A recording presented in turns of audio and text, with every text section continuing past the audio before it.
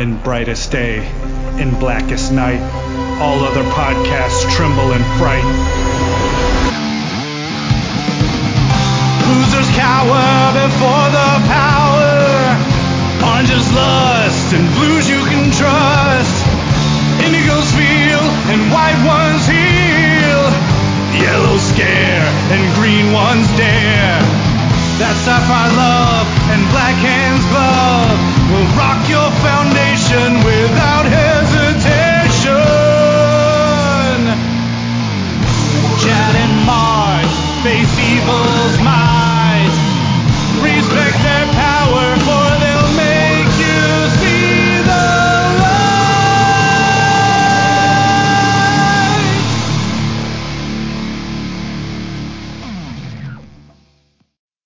Hi, everybody. I'm Chad Bokelman. You're sure now? You hesitated. I'm Mark Marble.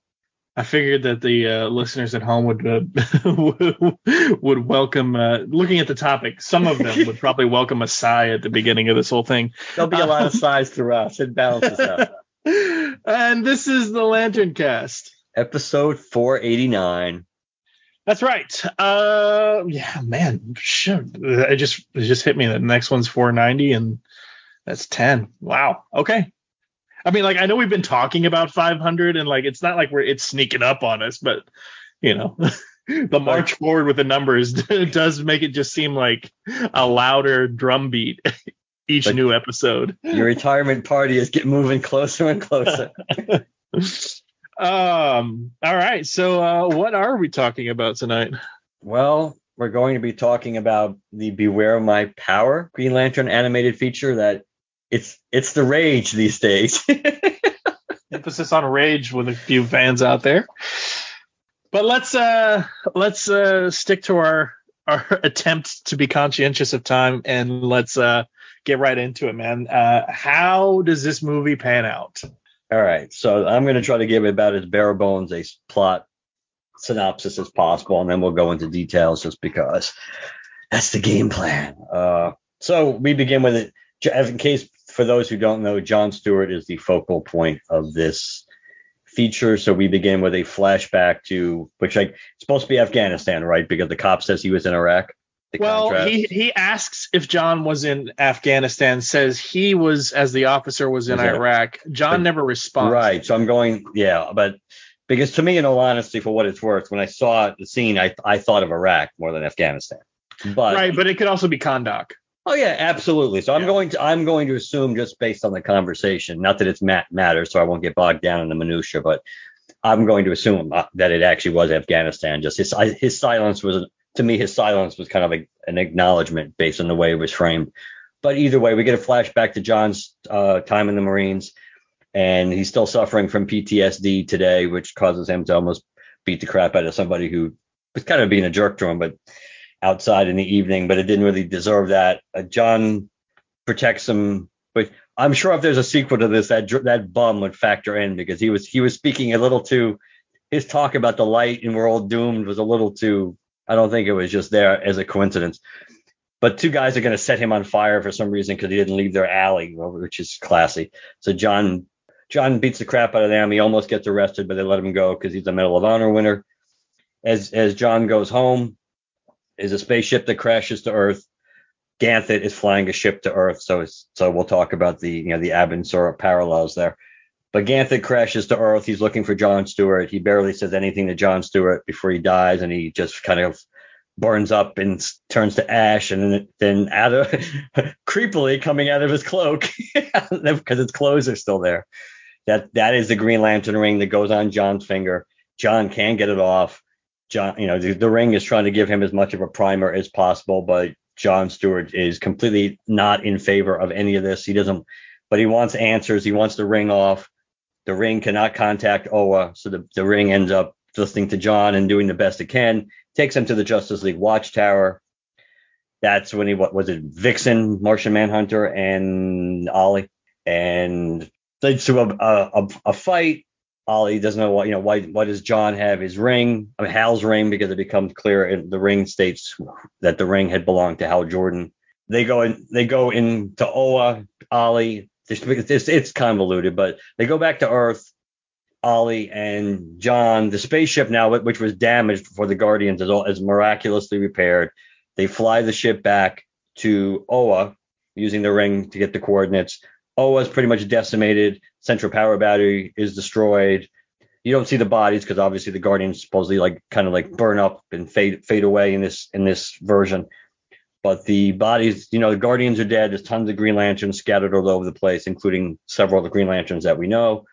This all ends up tying into the Rand-Thanagar conflict, which of course means nothing to me, honestly. But the Rand-Thanagar conflict was supposedly coming to an end, and as part of a gesture of peace, they were going to be basically creating this interdimensional tunnel of travel between the two, and that's when all hell breaks loose, because essentially this connection between the two races, the two worlds, was used as a weapon. So each side thinks the other attacked, and they're going to war. Hal Jordan was there when this connection was supposed to be being made. This weapon, it wasn't supposed to be a weapon, but this device was activated. He tried to stop it. He disappeared, and that's why Hal Jordan is believed to be dead. It turns out, long story short, that Sinestro and the Sinestro Corps were behind all this. They cloaked all these ships to make everybody believe. Basically, everybody thought it was the opposite. So if you're Rand, you thought it was the Thanagarians and so forth and so on. They do find that Hal is alive. He's captured. Well, supposedly captured. And all this leads to the big reveal at the end of the day that Hal is actually the one behind all of this, because Sinestro put the parallax entity into him after Hal tried to stop the device from detonating and causing the destroying the peace between Rand and Thanagar and the destruction it was potentially going to cause if he didn't stop it. But the ring, he willed the ring to go find a replacement because he didn't want Sinestro to have his ring. It's weird how Jordan was butt naked during most of this. So Hal goes commando, obviously.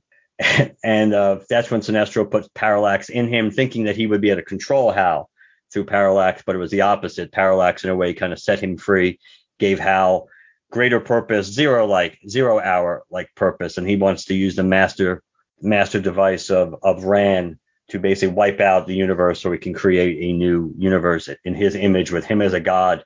And he has all the rings on his fingers like an Emerald Twilight. Doesn't look a damn thing like Parallax, which we'll talk about. Hawkgirl is in this too. I didn't mention it because she's really, other than kind of like a conflict between her and Adam Strange, which joined the group, Ollie and John along the way. It's just more bickering, actually, more than anything, especially with Hawkgirl, and to set up a potential relationship with John. But eventually everybody figures out the truth, that it was Sinestro neither side really started a war. Sinestro did. Sinestro gets killed, which is kind of interesting, by John Stewart's ring being called to him, and it goes right through him. Kind of like in that Crime Syndicate story that we did. That's how Sinestro got killed in that, by John Stewart too. So that was more on purpose, but nonetheless. And Hal and John Stewart square off, and somehow John Stewart's able to be the best Green Lantern, who's acknowledged in this animated feature as the best Green Lantern, with all these power rings and parallax inside of him. He beats Hal. Ollie shoots an arrow and kills him, and basically everything is kumbaya at the end. John has all these extra power rings that the ones Hal had. He sends them off in space to rebuild the Green Lantern Corps, and that's pretty much the major beats, I think. Yeah. So I don't have a problem. Look, I don't hate the movie. I have lots of problems with the movie, but they don't end up with me going on social media and ranting and raving that nobody should ever watch this, and if you like it, you're a shit Green Lantern fan. I wanted to say that right out of the gate. That being said, I do have some issues with it. I watched Dan's YouTube review of it, and I listened to the Blog of Oa's review of it, or Podcast of Oa's review of it, Myron and Phil. And Dan gave it like a B- or a B. I think I'm going to give it a C. I don't know if C+ or C-. Maybe we'll figure it out throughout the length of this thing. But let's focus on the big part. Are they stealing Hal Jordan's origin to prop up John Stewart and make him the Green Lantern pushing aside Hal forever because we being DC want nothing to do anymore with Hal Jordan. Is that a question for me? Were you going to answer it yourself? I'll answer it myself, Okay. but start with you. Okay, so you are asking me, but I'm also honestly asking the audience. That's actually how I should have phrased it, to be honest. The real answer is kinda. I mean, come on, you have to have your head in the sand right now to not understand that with a new regime in power in DC, Hal Jordan is clearly not the focal point. Neither is Kyle, neither is Guy. It really is John. It's Joe. To a lesser extent, it's Jessica. Jessica still gets a little bit. Actually, Jessica kind of gets shortchanged a lot too. So I don't necessarily think, certainly if you're a Hal Jordan fan, as we'll talk about, there are bigger fish to fry when it comes to this movie than about the origin. Because as you see the movie, yes, I know a lot of people thought the origin was going to be kind of like splitting hairs between Kyle and Hal, but when you see the movie, it's definitely more Hal, because it's not like Jon Stewart got the ring in the alley. There's just stuff in the alley in the beginning of the movie, but it has nothing to do with him getting the ring. I mean, I guess maybe if he stayed in the alley long enough, then Ganthet might have crashed on the street. But the reality is, yeah, it has to do with it. It is a very similar origin to Hal's, except in this one, basically Ganthet's only purpose on coming to Earth, we're led to believe, is to find Jon Stewart. It's not like Ganthet was like damaged and this was the closest populated planet, and then find something like that. That's essentially is the Ab and Sur Hal Jordan origin. It's not like he was coming to Earth to give it to Hal Jordan in particular, but we're led to believe by what he says that Ganthet was coming to Earth in particular to give it to Jon Stewart, just like that's why the ring won't leave Jon Stewart's finger. How it goes again, how the programming is different, so you can't just will it off at that point like you could under normal circumstances. I mean, is their choice of Green Lantern, kind of like I don't want to say a middle finger to Hal. I don't know if that would be fair, but it's not maybe unfair either. I mean, is the choice of Green Lantern clear because they didn't want it to be Hal? Yeah, I think that's fair to say. If it wasn't Hal, it could have been Joe. It could have been Jessica. They could have done almost anybody. But we like we said, even moving beyond the relevance of the title, Beware My Power, and how it ties into John's real origin. We talked about this jokingly when they first announced this. When I said, well, we know it's not going to be Hal. But I don't see any specific intent here, personally speaking. This is personally speaking, to malign Hal. What we get here is so first of all, the origin. Hal's origin, yes, is very similar to this, but I'm racking my brain trying to figure out how you would do John's real origin in animation with it coming across any better. Specifically, the idea that we have a Green Lantern. His name is Hal Jordan. But in case Hal's ever, put out to pasture, or, and he's laid up in the hospital or can't perform his duties, we need somebody to be not really our hero, but our kind of backup guy. Let's make it the Black Man. I don't see how that can go over very well with today's modern audience. So something had to change. Whether or not this was the change, again, remains to be seen. But I personally believe that there is a struggle to be had in trying to adapt Jon Stewart's original origin for the modern audience. Something needs to change for it to not rub the entirety of the modern culture the wrong way. Personally, I don't have much of a problem with it, because part of his origin was, in fact, that the Guardians specifically chose Jon Stewart to be Hal's backup. So the idea that he was chosen by the Guardians was helpful. And the fact that, it's not really said anything. I don't think it's really mentioned in Hal's villain monologue towards the end, but I don't believe he had anything to do with John getting the the ring. It wasn't even part of his plan or anything. No, because the ring, I think, went because the ring, I think, based on remembering what they said, the ring went. He assumes the ring went to Oa, and that's when the Guardian basically decided to give it to John in some way, shape, or form. Right. So he was chosen by the Guardians, just like he always was, without Hal's input, without Hal's knowledge. And I think I remember the exact line from the issue. It's something along the lines of, Hal's like that guy in the original Origin, and the Guardian that comes over to him to tell him that, hey, we need you to train up this guy, is like, we're not interested in your petty bigotries, I think is what the word is. Regardless. Anyways, so that all makes sense to me. Stealing Hal's origin, stealing his spotlight. That's another thing. They go out of their way a couple of times, actually. And I want to say go out of their way because of some of the clunky dialogue. They go out of their way to refer to Hal Jordan as the greatest Green Lantern. They do it several times, so much so that once we get to Oa and we see the statues of a bunch of different Green Lanterns, they're all facing the center of the room, and in the center of the room stands a massive statue of Hal Jordan, bigger than every other Lantern statue in the room.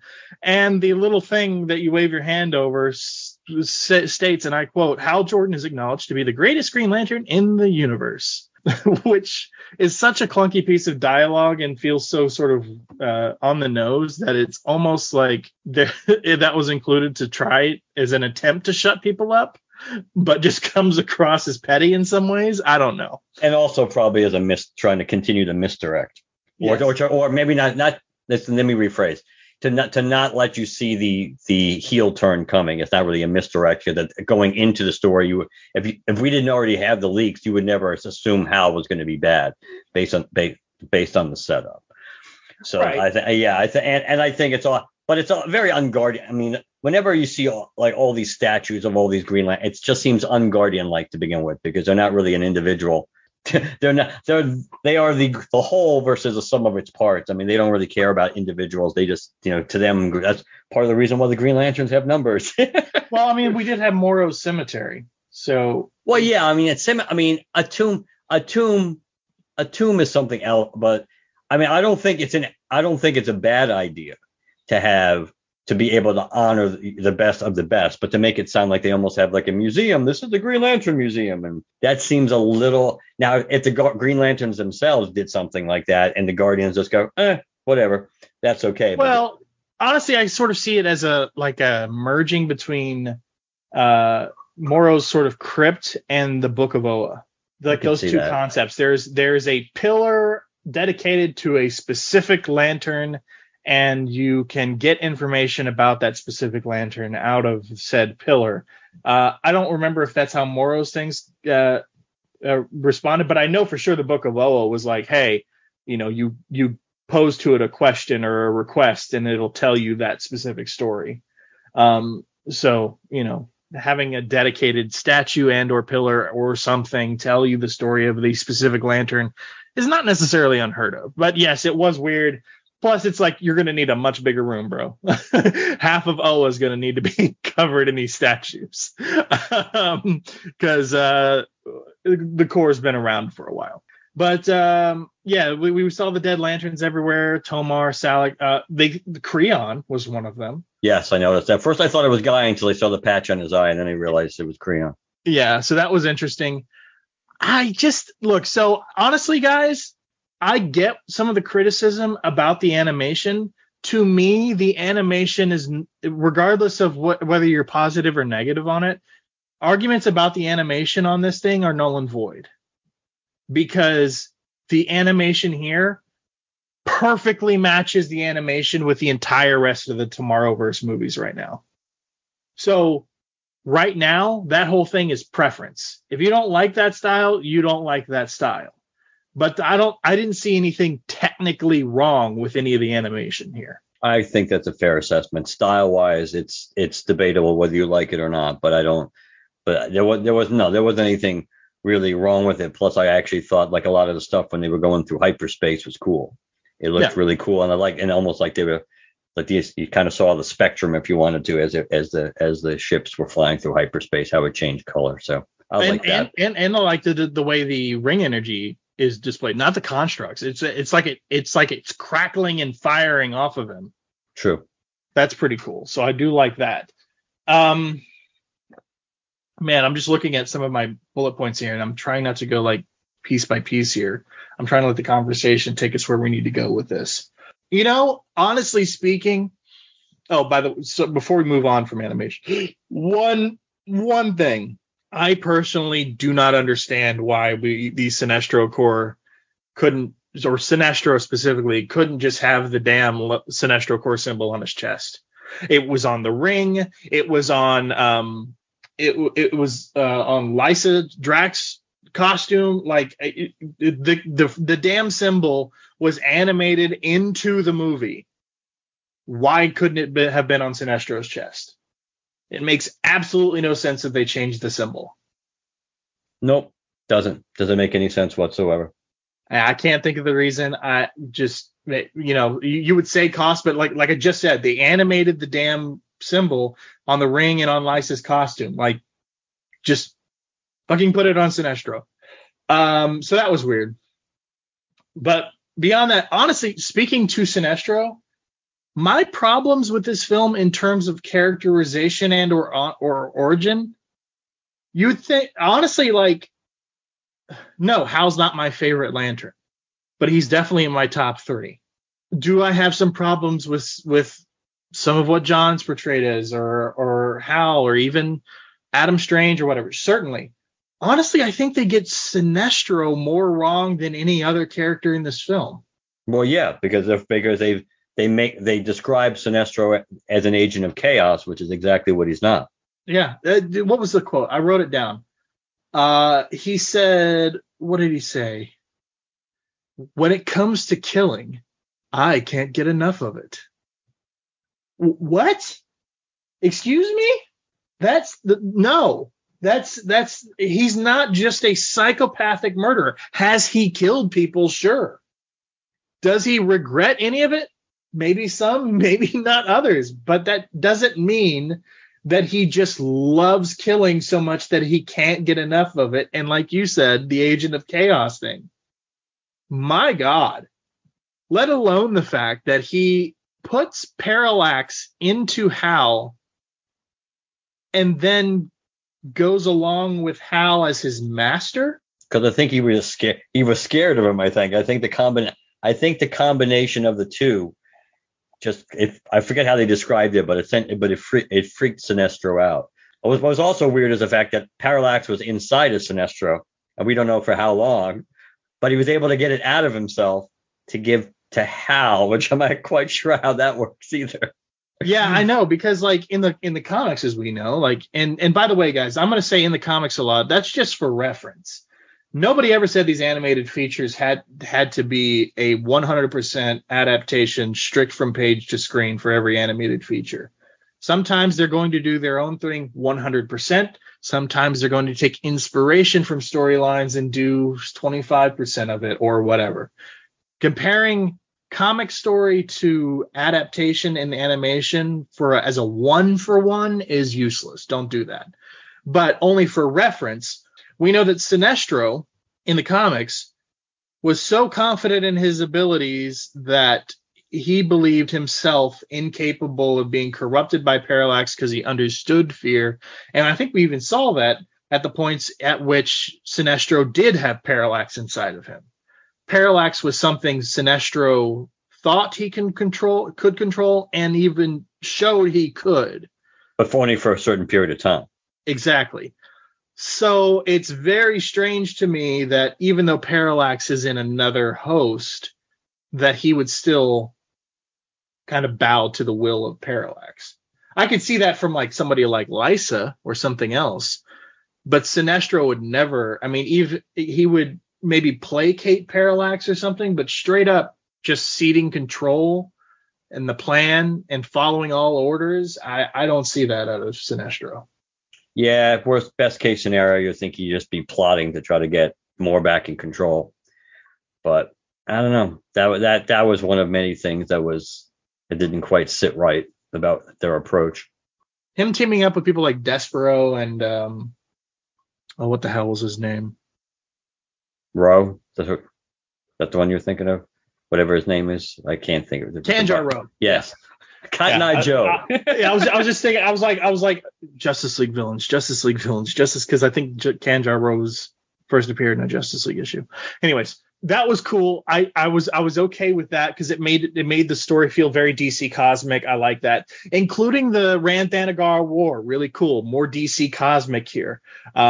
Really gives some scope. I love the fact that there was the Rann-Thanagar conflict. They had their own war. They found peace together. They were going to build this Zeta Beam bridge to help reignite the economy of both planets and stuff like that.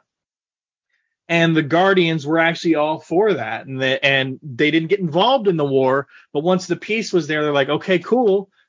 We're all for this. Let's support. We're going to hear back. Here's Hal Jordan. He's going to help you out. He's going to, all this stuff. And then things went wrong. So I do like the fact that we're getting like the tendrils of how the Green Lantern Corps in a way sort of works within the universe. Now, obviously we're focused on John. Everybody else is freaking dead. So there's not a whole lot you're going to get in terms of how the Green Lantern Corps operates in the universe. But I do like the fact that the kind of the hint of it is there, like their tendrils and how things operate in DC Cosmic. That was cool to me. Having Adam Strange in there, I like that. I don't know why, but Adam Strange in all aspects, regardless of the story you're telling him in, Adam Strange just showing up immediately feels super Silver Age to me. It could be because of his old school costume and the rocket pack and the fin on his head and his little ray gun and all that other stuff that he had in any other incarnation we've ever seen him in, or it just could be the types of stories that are usually told with Adam Strange. But I always like that. I always like him showing up and specifically teaming up with other DC Cosmic stuff because he doesn't control where the Zeta Beam sends him. So him just showing up in random places in DC Cosmic was always fun. But it's very serious this time, and I'm not sure I'm down with that because it's such a departure. Because, look, I haven't read all of the comics that Adam Strange was involved in. I think it was Strange Adventures he made his first appearances in. I was going to say Adventure Comics, but I think it's Strange Adventures. I don't think I've read all of those, but I've read a lot of Adam Strange stories, and they always felt very kind of campy, fun, whatever stuff. Strange New World, let's explore, kind of things. And this was a very serious and weathered and war-weary Adam Strange, which was interesting. For me, the only character I feel like they got 100% right in all of this was probably Ollie. For the most part, except, well, the only thing that bothered me about him, he was very Ryan Reynoldsy, which I'm not saying that's wrong. I'm just saying that's he even sounded like Ryan Reynolds. So it really annoyed me. But the whole jokey attitude, which I'm not saying is wrong. I'm just saying because it sounded so much like Ryan Reynolds, it annoyed me. And he was a little too nonchalant about killing Hal. Yes, and a lot of people have a problem with that, to get to that. And it's like, guys, have you ever freaking read Zero Hour? Other than costume and circumstance, it's the exact same damn thing. Hal is Parallax. He's going to kill a whole lot of people to get what he wants. Ollie can't stand what's happening to his friend, and the only way to stop him is to kill him, so he fires an arrow at his chest. There's a whole several page sequence devoted to it in Zero Hour. He freaking shoots an arrow and kills or tries to kill Hal. So I for anybody who's got a problem with Oliver seeing Hal go down this route and then his resort is to kill him, there's a lot of people arguing online that if you haven't read comics, you just don't understand and blah, blah, blah. Like, I'm going to throw that argument back to you. If you have a problem with Ollie killing Hal in this situation, you've never read comics because it straight up happened. But yeah, I kind of agree with you. I think a lot of it also comes down to some of the pacing, which I think Dan also mentioned in his YouTube video. There's a weird pause in every delivered line. Did you notice that? I don't know if I noticed it, but I wasn't necessarily looking for it. I think the pacing of the whole movie is off. I think it's very slow in developing. It takes forever for Sinestro to even show up. It takes even longer for Hal to show up. And then even the heel turn comes relatively close to the end anyway, but which I guess in something like this you would expect. But I just think in general the pacing was off. But I don't know if when I was listening to it if I really zeroed in on pausing in each line of dialogue as much, or it stood out to me. The other thing I wanted to mention character wise, Hawk Girl. I thought she was fairly on point because she is kind of quick to temper, very Thanagarian. She's a warrior, quick to jump into action, so on and so forth. But she was kind of stupid in some ways. Like when Adam first shows up, she immediately gets into a fight with him, because that's what she's going to do. But when they stop the fight, they're like, hey, let's interrogate him. She's like, okay, you know what? Yeah, interrogate, then we'll kill. So they start asking questions of him, and then immediately she goes, this is a waste of time. Like, you 2 seconds ago, you got out of a to the death match fight, 100% agreeing with the other two people you're working with here that, you know what, information is needed here. And then you're immediately changing your mind 2 seconds later when we start questioning him. I'm all for she's rash. She's going to jump into action. She's a warrior born. That's the kind of people Thanagarians are, like so on and so forth. But to try and drive that point home at every single chance you get, so much so that it looks like she's not being tactical or she's not being smart about her decision making, is more of a detriment to the character in service of trying to drive home something that you've already made the point of. I think that's true. I think they probably would justify it because they have to keep driving the point home that the inherent mistrust between Ran and Thanagar is getting in the way of everything basically Ollie and John are trying to discover. That is, in a way, even though Adam Strange obviously is more flexible and more willing to try to work with everybody else to uncover the truth, the underlying conflict between Ran and Thanagar just keeps getting in the way because even as the whole story plays out, neither side is willing to take a break or a pause for a second because they attacked our city. They just, they broke the peace. And it's like not even willing to. And as they acknowledge later on in the movie, it's like, we didn't even, which is kind of stupid. It's like, we didn't even think about the possibility that the ship might have been cloaked, it might have been disguised. It's like, well, why wouldn't you scan the ship if you have the technology? Why not? But I think they're just playing up that whole theme of mistrust and how when you're so set in your ways and you're so dedicated to believing one truth, which is kind of an important lesson these days when you think about it, if you want to extrapolate, that it blinds you to what the real truth may be because it's your confirmation bias because you've already made up your mind what the truth is and you're just looking for any bit of evidence that reaffirms it. So that's probably, I'm guessing that's probably how they would go about if they needed to explain it and say or justify it. They would probably do something along that way or that route. A couple other points I wanted to jump into before we kind of just get into the Jon Stewart and the Hal Jordan of it all, because I think those are the two things we really need to focus on. I was definitely paying attention throughout all of this and to the information that we learned about the ring and its process and how people are chosen and so on and so forth. So when the ring shows up to Jon, it says you possessed singular will. That's the specific thing. I think that's interesting. It definitely drives home the idea of the uniqueness of the individual being chosen, but I'm not sure if that's enough. But also, if I really think about it, like let's say Green Lantern is at its all-time heights, however many years from now, and we get a live-action movie and it's an A+ and like as many Lantern fans as it can possibly be's eyes. Do I really think when the ring shows up and the AI starts talking, it'll say, you have the ability to overcome great fear? Do I think those words will be spoken by the AI in the film and it not come across cheesy or clunky or whatever? I don't know. I don't know that I really think that'll happen. So I I think I'm trying to wrestle in my mind, and I don't know that I've come to a decision whether or not the idea of possess singular will is a good substitute.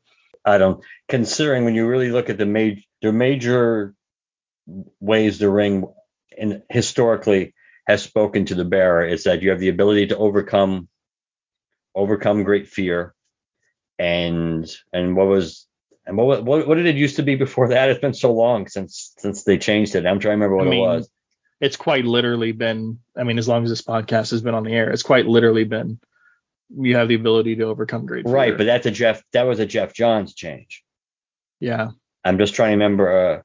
I don't remember the exact verbiage. Well, but you know what? Because I don't necessarily think they ever had because the ring didn't used to talk to people the same way.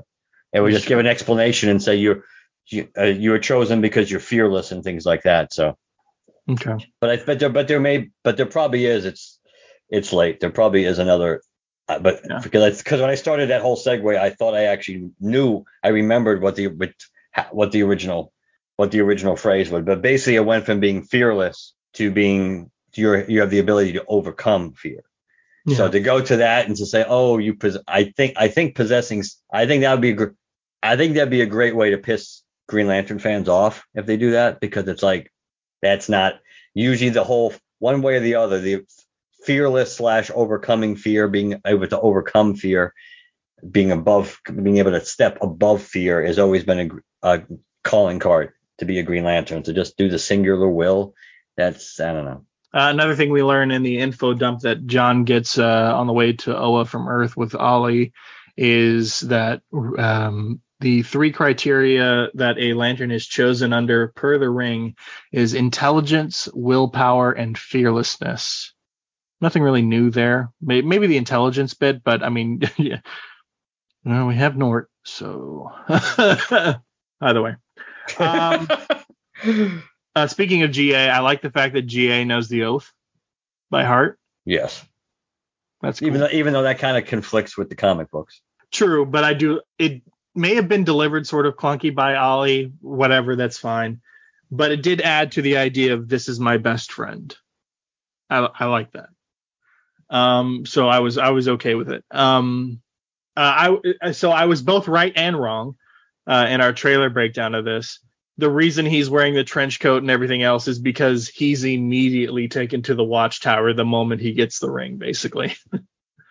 But I was also wrong in the fact that I was like, it'll probably only be the first third or 2/3 of the movie. It's 90+% of the movie. Yeah, that's a pain in the ass, but whatever. I suppose he's just really not thinking about it. But whatever.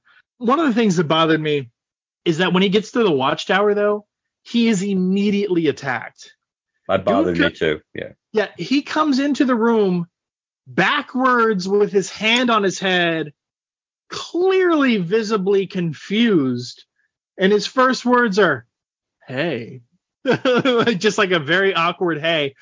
In the room is obviously Vixen and Ollie, but also a telepath. Gee, I was waiting for that to pay off the entire time. And none of it, even when he's like wrestling with him and he's got him like around the neck, and it's like you would think he would try to read his thoughts. And besides, I was gonna say, throughout the entire fight, one of the first things he does is instinctively throw up constructs. Green constructs are going up left and right, and they don't stop fighting until they go, oh, look, is that a symbol on his chest? As opposed to the ring on his finger, which would have been the first clue. That was ridiculous to me. I get that, like, oh yeah, let's get into the action, let's get into the conflict, let's show what the Justice League is capable of. They look like fucking morons by attacking him straight out of the gate. I get that their base was breached and they're spread thin, but my God, did anything about the way John entered the room look threatening to anybody? Yeah, they wanted the Justice League to look intimidating. The C team that it is. My God. It would have been the D team if Manhunter wasn't there. Yeah. Well, honestly, I think Manhunter is underrated. He should be A team. And just in terms of power level. I mean, Is he that's why he more? balances out the group. He may be an A, but the other two standing next to him are C or D's. So that was interesting. The ship that Ganthet pilots. It's interesting that it repairs itself, but tell me the bridge not the entire design of the ship, but the bridge definitely looked like the ship from the animated series. Yeah, it looks similar. Yeah, that was pretty cool.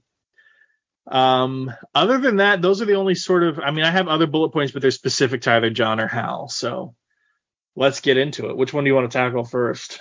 Well, and are we doing them in relation to each other, or are we just doing his characterization of each? Characterization, the way the story unfolded for them, the story that was told about them.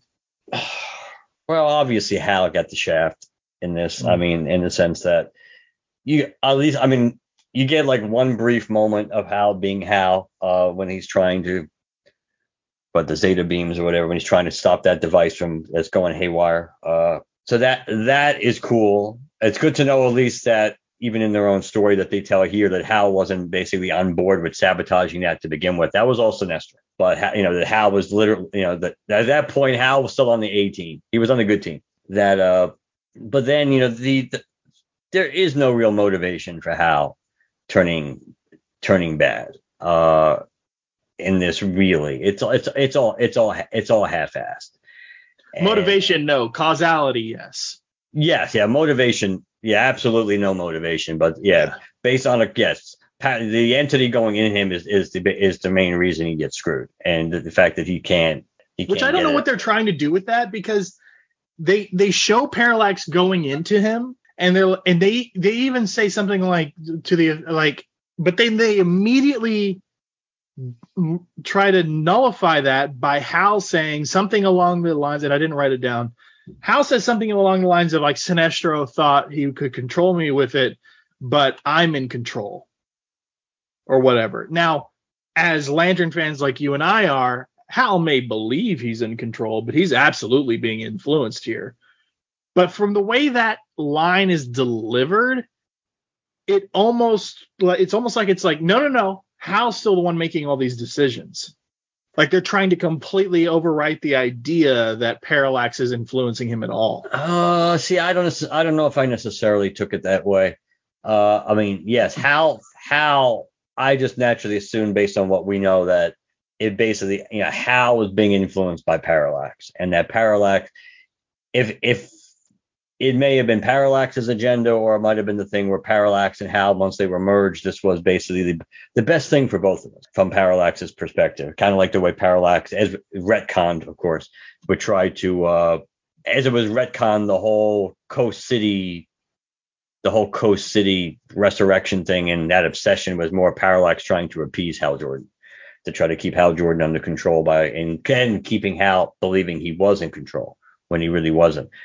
Because they reference that in Green Lantern Rebirth, when Parallax no longer gives a shit about trying to appease Hal Jordan. Yeah, I'm done trying to placate you or whatever. So yeah, it's the power. Obviously the power set. He, other than his eyes glowing yellow, here and there once, or when he first, maybe more than once. But other than that, Parallax doesn't really seem to do anything to him physically. Which, okay. I don't want to be a hypocrite. I don't have an issue with that, because that was one of my big issues with Kyle when he became Parallax, why he had any power at all, because he was butt naked.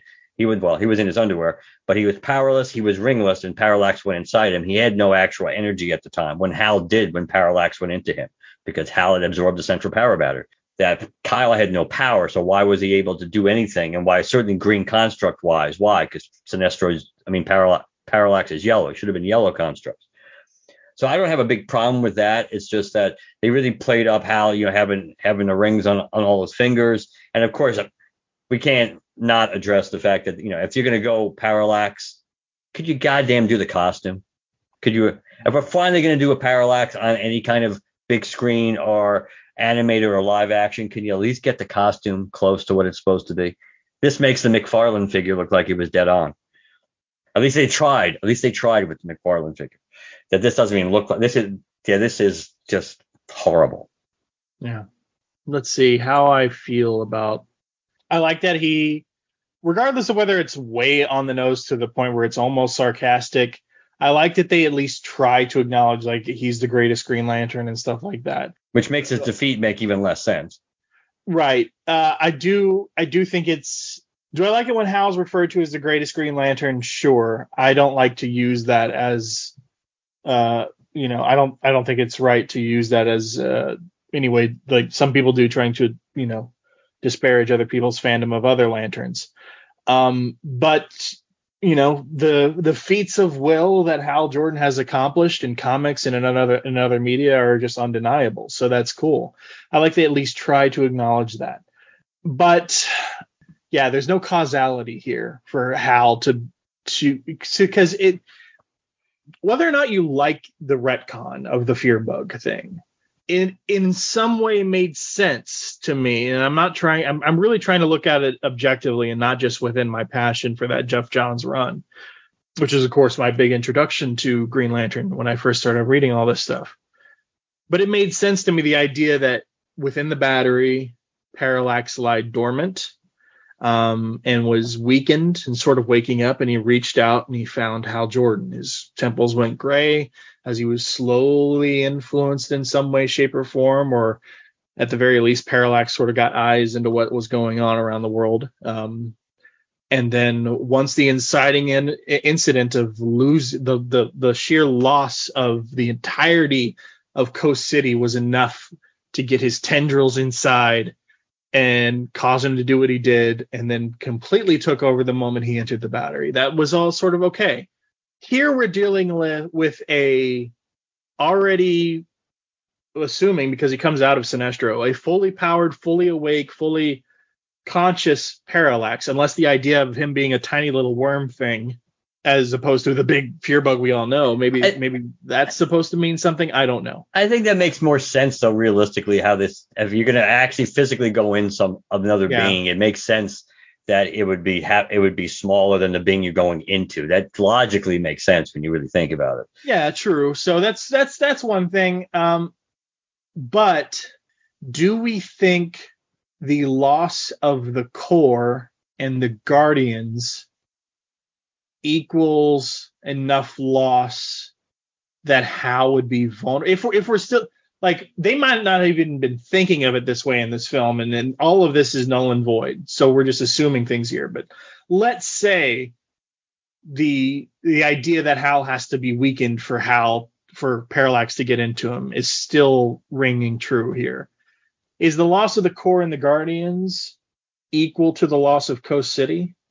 Is that enough of an inciting incident to push Hal to the edge where he's despairing enough to where he can allow something like the Parallax entity into him?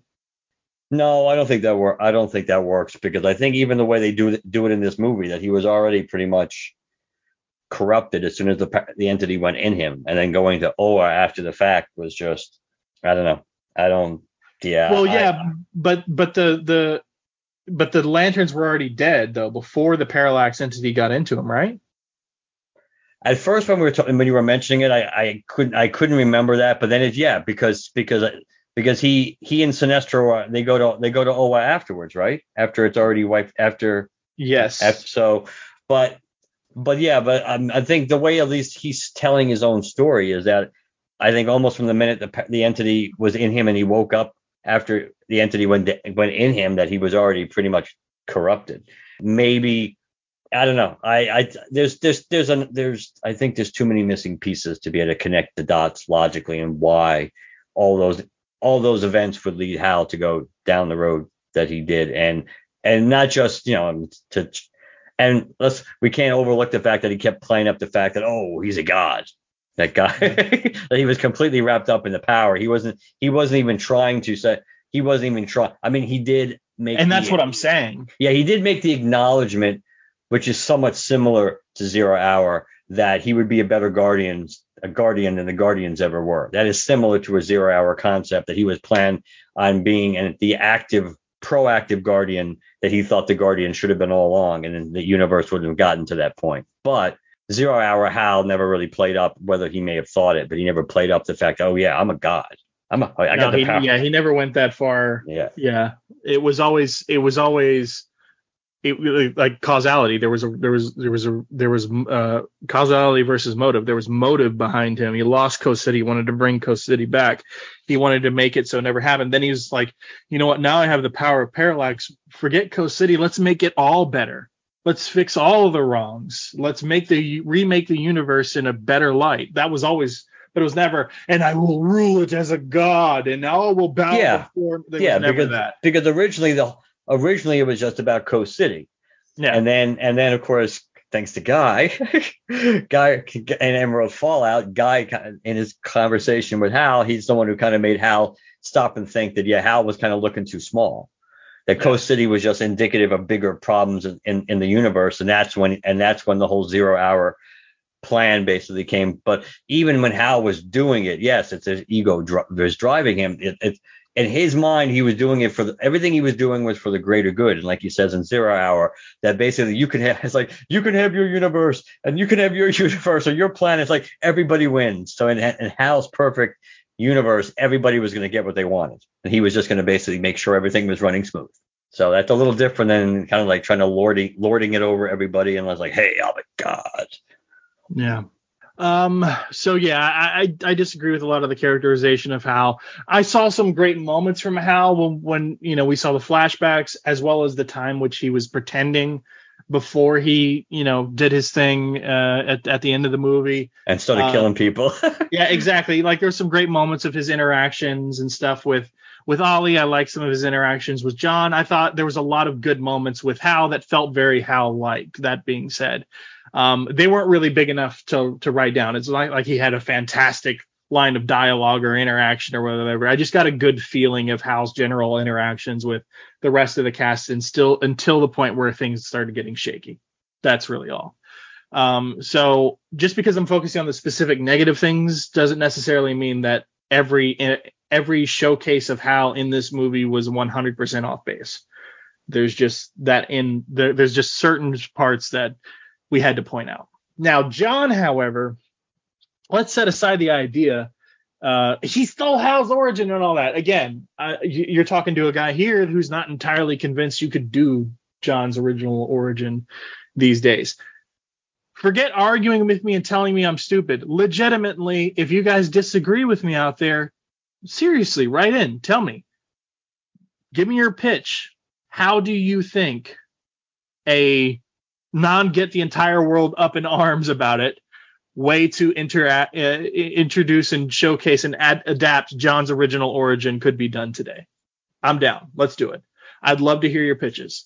You come at me hard, though, I'm just going to ignore you. I just sincerely, if you believe it can be done, just tell me how. I'd like to know. But other than that, I really like the story we're sort of weaving here with John. We start with his PTSD to the point where he's just completely zoned out outside this shop. This dude touches his shoulder or whatever and tells him to move. John immediately reacts and throws him on the ground. And we see that he's very racked by his experience and everything. But then 2 seconds later, he sees somebody being mistreated and is right there to help. He's detained for it, but he doesn't do the thing, where I'm recording this for TikTok or whatever with everybody around him or whatever. He doesn't fight back. He just, okay, I'm being detained. Whatever happens, they let him go. He doesn't say a word. He goes home. And then the ship crashes. Man runs straight over there to help. He pulls the Guardian out. Guardian dies, turns to dust. John even says, poor bastard. Like he's affected by his time very clearly in the military, but he has not lost what makes him a man of action and somebody who's there to help. So that's very cool. Then he gets a ring, and they specifically say, welcome. The ring says, welcome to the Green Lantern Corps. The idea that, and this, I don't think I'm, like, this thought in my head is not something I think is, man, I figured this out. It's just like, for me, I think it's very obvious that the reason John wants this ring off his finger is he doesn't want to be a soldier anymore. Because of everything that's gone on with him, the experiences he's had, is he heard the word Corps and he's like, no, get this. No. I'm not going to be dragged back into the fight. I got to get this damn thing off my finger. I can't do this. But then he sees something going wrong. And every forward progression here for him is he's trying in service to get the ring off of his finger, but there's a mystery to be solved and some people who need some help. The minute he figures that out, he's like, you know what? I'll get the ring off my finger later. Right now, it's a benefit to figuring and helping out in this situation.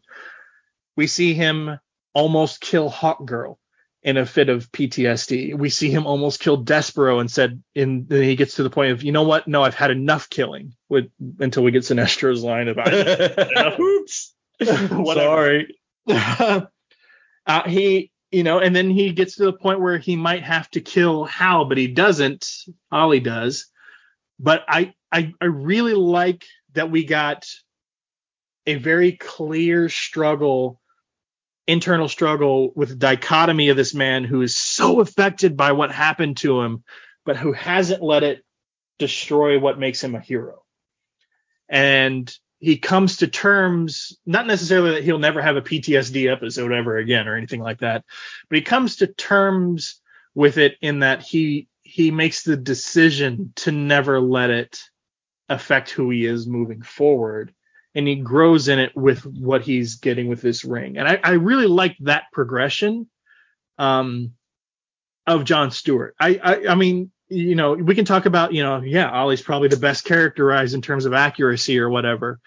But in terms of story and progression of who they are at the beginning of the film and to who they are at the end, I really actually like the way they portrayed Jon Stewart here. This may be one of my favorite portrayals of Jon Stewart. Ignoring he stole Hal's origin, all the other bullshit. The personality, the man, the journey. I actually really like this Jon Stewart. I think overall it was a good representation of Jon Stewart. I don't think, which again makes sense because clearly that's what the whole point of this is, really. Yeah. The whole point of doing the story is if Jon Stewart comes out looking worse than almost everybody else, or worse than Hal and worse than Ollie, then they failed, because that's the point of doing this. He's the main. He's their focal point. I think. Yeah, I mean, I don't have an issue with. I think it fits based on his background that he's struggling. First, he doesn't want anything to do with the ring, and he's having in those PTSD moments that are influencing him and almost getting him into trouble. All that stuff. I think all that is effective the way it works. There's more than a little hypocrisy, and even though it's more because I know it can just be viewed as, hey, do as they say, not as they do. But it's more of a reflection on what one character is known for and not known for. But the fact that they zero in so much on Hal killing people, first of all, almost everybody else who's getting on Hal's back for killing people either has or kills people in this movie, including Jon Stewart, who was killing people left and right in the beginning when he was in the Marine Corps. So it's more than a little hypocritical, especially. And now, mind you, they don't really freak out until they kill like the head honcho from Rand, because that's absolutely in cold blood, but which makes sense. That's the one. Yeah, you're killing an obvious innocent. Yeah, that's because respects. Yeah, I mean that, and plus it was telegraphed with the words he was saying. You knew he was going to get shot. But the other ones it's kind of ridiculous, because I mean, first of all, Hal's been supposedly in prison for a while. He doesn't have his ring. He's not in good shape. He's fighting these guards and/or Sinestro Corps members, and then later on they have this full-on firefight, like in the bay. It's like you can't really pick. It's like, oh, I'm just going to shoot him on the outside of the thigh on both sides. It's like that's a little bit. It's a little much. Then it's like, if you're shooting, you can't really be picky. You got to shoot. You're in a firefight for your life. You're not going to be picky. You're going to shoot. Especially when you're up against other Lanterns and one of the most powerful telepaths in the DC universe. Well, yeah. Just in general. I mean, I'm just saying you wouldn't be bothered with stuff like that. I mean, it's like you might not purposely go for a headshot if you could avoid it, if you're really trying not to kill somebody. But if somebody's shooting at you and you shoot and you're shooting 6 or 7 shots to try to get out of where you're going, it's like you're not going to be overly picky. You actually do want to hit your target so you won't get shot yourself. So it it was a bit hypocritical based again plot armor based on the point they wanted to convey. It's like, oh, but Hal doesn't kill. It's like, okay, well, don't. But they also made it clear that the rings didn't allow you to kill, so you don't really necessarily know from a character perspective based at that point that Hal would always choose not to. We just know the rings wouldn't let you, and this is a different circumstance. And I understand why people it seemed obviously for Ollie it would seem out of character for Hal. I get that, but it is a bit hypocritical when John's killing people left and right. Yeah, he accidentally kills Sinestro, but still he killed him. And and Ollie kills Hal, so that's being completely hypocritical. Yeah. So I don't know. I really should have mentioned this first because I did kind of want to end on the idea that I actually really like the Jon Stewart representation here, the story characterization that we got here. But I did forget to mention it. Probably the clunkiest line of dialogue here. Look, you're telling a story about Jon Stewart, and there's a lot of social commentary to be had, especially these days. It's almost unavoidable, but I think there's better ways to do it, or at least less clunky ways to do it, because I specifically wrote this down. It seemed it threw things off for me. In a moment that was already throwing things off because Sinestro was talking about him. He's an agent of chaos or whatever the hell he says. But when they're in the cage, Ollie says something of his. He says, the color yellow is the one thing your ring is useless against. And then John says, yeah, the ring told me, but I've been up against that kind of barrier my whole life. Hasn't stopped me yet. Like, okay. Yeah, I agree. That was a little too over the top. Yeah, I get the, you know what? I'm not going to I don't care who the hell Sinestro is. I don't care what reputation the man has. I don't care what the situation we're in. I'm going to freaking fight my way out of this. I'm not giving up yet. That's cool. We need that kind of moment. But to compare the weakness against the color yellow to being racially profiled or the struggles that black people go through, that was very clunky. I'm not a black man, so I can't say the word disrespectful or whatever, but it I don't know. It felt way off to throw that in there. There may have been a better moment to do that if you had to do something like that in this film, but I don't know that you needed to do that there.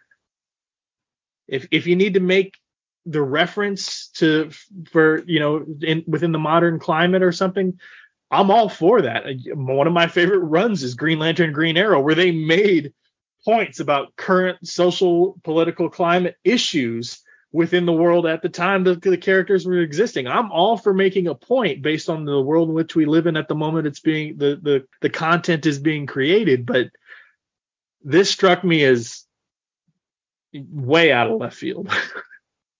Literally. Yeah, I thought that as soon as they did that, I kind of rolled my eyes on that too, just because it doesn't even make any sense. No matter how you slice it, it doesn't make any sense. That analogy is just not going to. It's just not going to work. Yeah. So, yeah. I mean, there are a bunch of things that didn't really work, I think, in this movie dialogue wise, and it's just that may very well have been the worst case. Yeah. I still give it a C. I look, if somebody doesn't know what Green Lantern is, I think this is a good movie to give people who aren't as initiated as we are. I really do. If your whole idea is to introduce them to what a Green Lantern is or whatever. Now, obviously, if you're more of a person who likes the idea of the core and you want to introduce that concept of them, obviously the core is not really present here. Maybe you should go with something like Emerald Knights. But just the regular concept of Green Lantern, with I think all the problems you and I have with it, except for like clunky dialogue, like I've been up against that kind of barrier, like that whole thing. Some of the really, well, that just doesn't make sense within the context of the story. I don't think those are big enough to not recommend this movie to people who you want to introduce to the concept. I think this is going to, obviously it already has caused lots of problems with really initiated Green Lantern fans. But again, I say it's a C, which is still a passing grade, I thought it was enjoyable, and I enjoyed lots of different moments of it. I just think it's a great movie for somebody other than myself and you.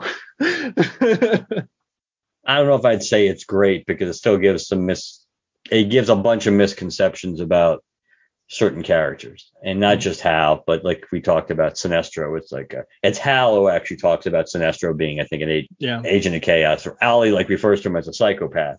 Yeah. I think, but it's Hal when he's describing things that he says that Sinestro is so pro chaos. Yeah, I don't know. C plus somewhere around there is probably fair, because again, it didn't bother me. It's not the worst Green Lantern stuff I've ever seen. It might have moved up from a grading perspective if it wasn't now in this cycle where Hal kind of getting the shaft is kind of expected. So it's just like, pouring salt in the wound because you pretty much expect it. I mean, if it was a different time when if it was back in the DiDio regime, if somebody went down this road, you might be able to take it a little bit more and just roll and say, okay, just because it's one take and because it's the exception, not the rule. Yeah. But I certainly wouldn't be recommending people run out and rent it or buy it. I think it's something you definitely can wait to watch when it's available, if it's going to be, which at some point it'll be on HBO Max. I had to give Mark my login to Vudu so he could watch it. You didn't have to say that to the world, Chad. As the Voodoo police come after both of us. Oh, they're not going to give a shit. They're probably one of the people who give the least amount of shit about that. But the reality is, I certainly would recommend, if you haven't watched it yet but you're interested, hold out a little bit longer because it probably will be on HBO Max. I'm going to guess maybe another month because they know they're not going to get much more blood from the stone of streaming of a pay-per-view on this. So then at that point, it'll probably end up on Max quicker than some of the other things are. But it's certainly nothing anyone needs to run out to see. What did you think of the obscene amounts of content on my Vudu? I purposely did not go through your content. I just looked for that one, which is right near the top, and I watched it. There's damn near 300 plus movies. I have no doubt, and maybe at some point, with permission, I will go back into look. But the reality is, no. I had singular will and singular purpose, which was to load that thing while I was eating and watch it. So we'd be prepared. All right, guys. Well, I hope you enjoyed this much anticipated episode. I highly recommend checking out Mosaic Comics YouTube channel for Dan's breakdown of this. He's obviously he ranked it like a B or so. So he's got a little bit of a different viewpoint. So I really encourage you, if you haven't seen this yet, to get a full sort of picture of it. I feel like our review of it here came across sort of middle of the road ish. Like I said, I was a C or whatever, but knowing what's in those other two pieces of content, I'd say we're probably in the middle between Dan and podcast of OS. So definitely check out Mosaic Comics review of this over on YouTube, and then also listen to the episode from Phil and Myron over on podcast of O about this. There's a little story in there too, because apparently somebody from Warner, and I say apparently, I knew this. Myron told me. Apparently someone from Warner publicity reached out when the trailer dropped of this thing, and Myron wasn't for it over on Twitter, and basically read him the riot act saying, as a representative of the Green Lantern fandom or whatever, how dare you malign this thing before, it's So Warner was being whatever. Just go listen to that story. If people want to reach out to us, how do they do so? LanternCast@gmail.com. The website is LanternCast.com. We are on Twitter. We are on Facebook. You can use hashtag GLCast to track us down there. Apple Podcasts, Spotify, and Stitcher. Please leave us a positive review on all platforms you listen to us on. Last but not least, 708 Lantern. You can voice or text us a message. Still interested in our Discord link? Email us, lanterncast@gmail.com. And we probably should mention right before we go that speaking of John Stewart, that we are going to get that 48-page one-shot in November, which will, for better or for worse, wrap up the Thorn story, since Lord knows the first arc left most of the questions unanswered. So now we get one big issue, which still probably won't answer all the questions, at least in a satisfying way. But that will be coming in November, which I guess in the big picture means that will probably almost assuredly be the end of the Jeffrey Thorne run on Green Lantern. We don't know that yet, but yes, yes. Is it confirmed? No. Logically, yes, because if he was continuing on, they wouldn't need to give him a one shot to wrap up a story. He would just roll into another season. That's exactly what I was going to say. Based on the history of when these types of publications get made, yes. Typically speaking. Yeah, but I figured I would just say that. So until next time, good night, everybody. Good night.